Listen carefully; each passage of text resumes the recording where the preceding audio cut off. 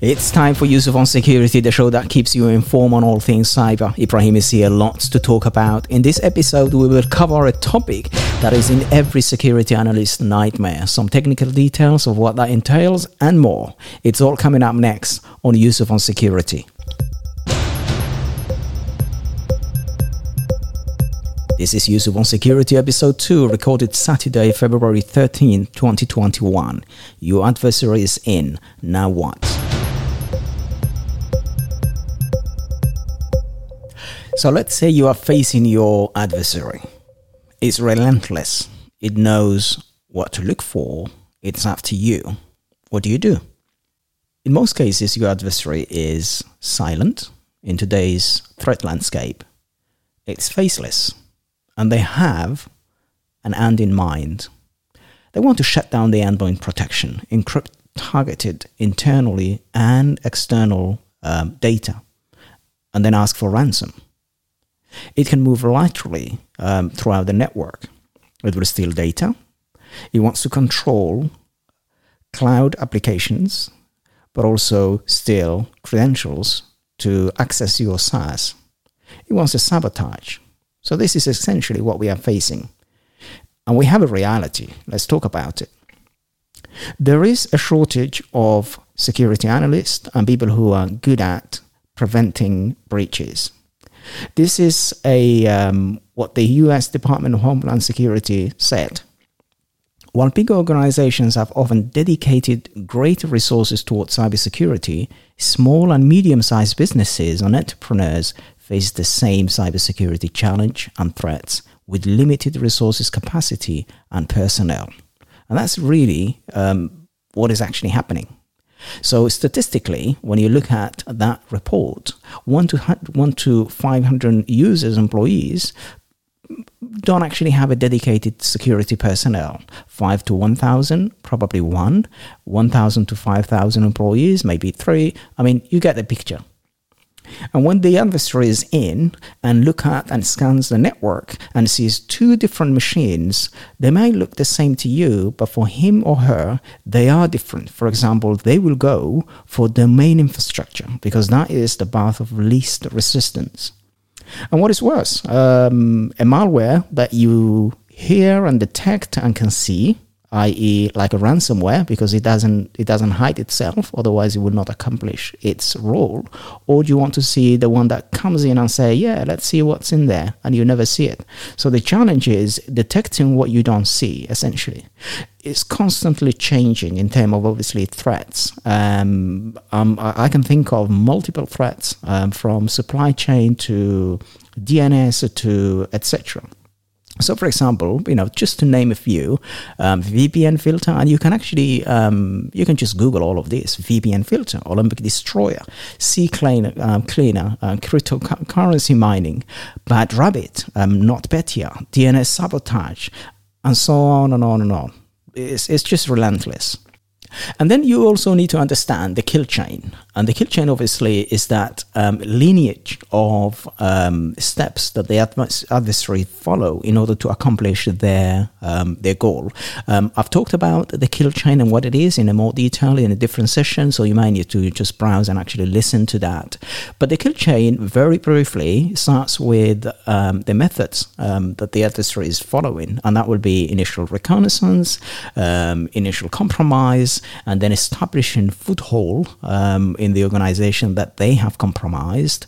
If they don't have the right privilege, escalating privileges, we'll have a look at what that exactly means, and then maintaining and getting hold of the investment that they actually achieved by maintaining persistence, moving laterally to actually gather more information and maybe reaching higher goals, and then carrying out internal initial reconnaissance, possibly to scan with typical tools that we already have by using what is called leaving of the land, directory services scanning, and then they will steal credentials and essentially complete their mission and exit.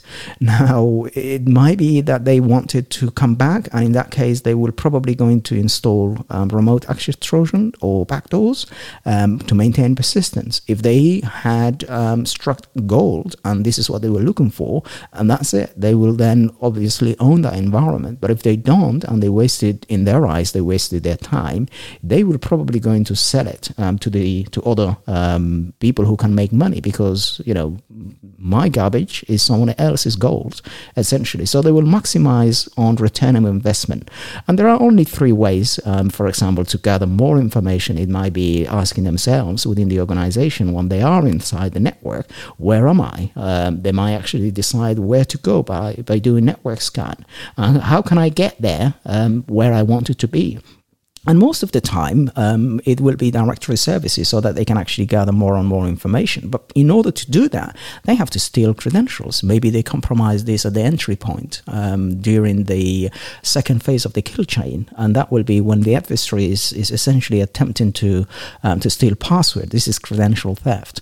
And the aim is to impersonate the end user, move laterally through the network, and obviously establish persistent, as we said, and then at a later stage exfiltrate data available to the compromised account. And there are multiple hacking penetration tools, some of them legitimate, some of them not legitimate, things like Mimikatz, Hashdamp, and the adversary can steal password hashes without actually the need of cracking online, because they can take it offline and come back when that is actually done with a lot of more powerful tools that they might have at their disposal. And essentially then carry out more and more damage. If the credentials that they've cracked is essentially not good enough to reach where they want, then they will do what is called privilege escalation.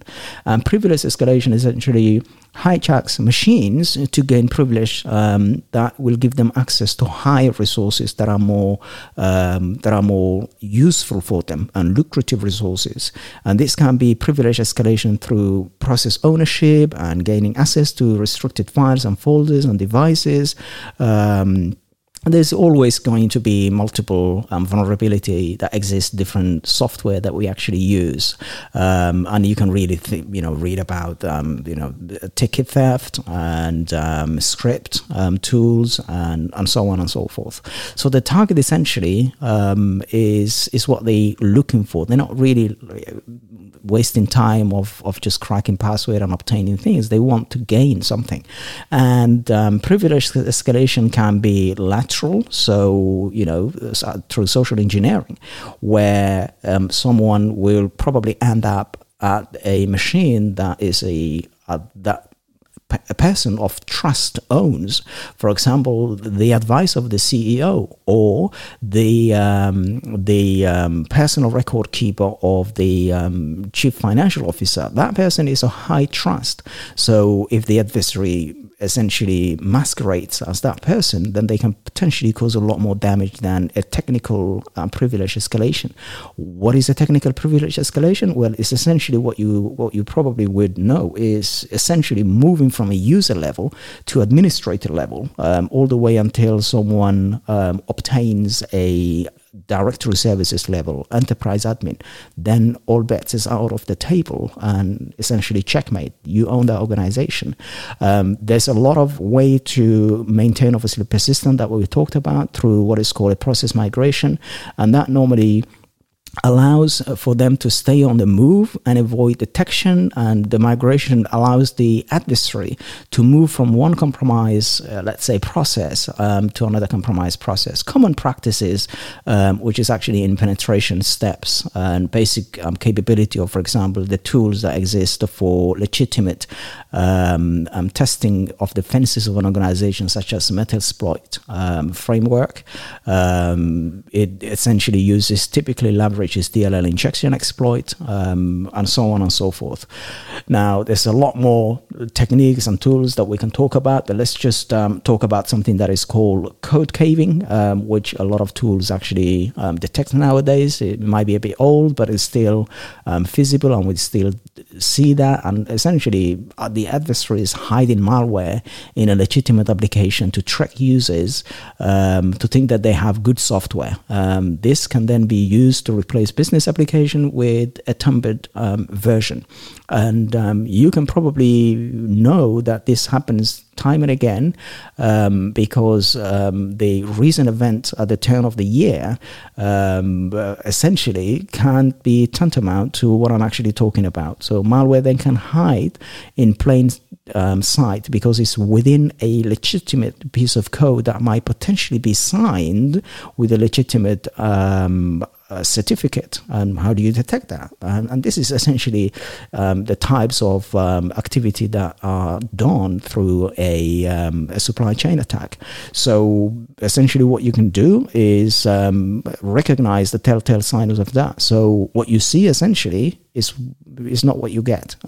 You see a software that works and may actually be something that you were looking for and accomplish your job, but behind the scene, something else is at play. And the tools such as, the malware that we might have seen in the old days are not going to be the same tomorrow. Things will keep moving. For example, the ransomware has been, really a thorn on the side of everyone in the last few years. And you can think about WannaCry, for example, an exploit technique that leverages malicious asynchronous process call within the Windows operating system, taking advantage of the SMP protocol through port 441 that exists on pretty much on all Windows at the time, that it was what was caused the most devastating thing that we've actually looked at in the last, I would say, couple of years. The WannaCry and the NotPetya ransomware attack. And so if we look at just going back to what I've said earlier, such as supply chain attack and things that can actually be more issue than just vulnerability, here's what someone has said at the this is probably the Taylor operation of the NSA, Rob Joyce, someone who talks on security a lot, and this is what he said: attackers don't rely on zero-day exploit or unique attacks that take advantage of previously unknown software holes to get into the system. Why? That's because they don't have to. So essentially what that really means is for organization, and this is certainly my advice, is to look at security awareness and training. Because the adversary doesn't rely necessarily all the time on 0 day. So as someone I read, Peter Drucker said, if you think training is expensive, try ignorance. So the key takeaway really from today's session is essentially to do everything you can to make sure that you mitigate the risk. And I'm using the word mitigate because you can never bring security to 100% to zero. That's just not going to be something that anyone can achieve because development of software continues, your business process and evolvement will keep moving forward, and what you might have hardened and made secure will definitely not going to be the same in weeks or maybe month or years time. So it's an evolving landscape, and it's that target that is keep moving that we need to keep an eye on. So all the things that you read and hear every day is the only thing that I can actually repeat, really. So patching, password, multi-factor authentication, segmentation, training and awareness, which is becoming more and more important today because we need to involve users and actually raise the bar of their knowledge so that they can know what is going on, so that they can back off when they see something funny. I hope that was useful, and I will certainly see you in the next session. Take care.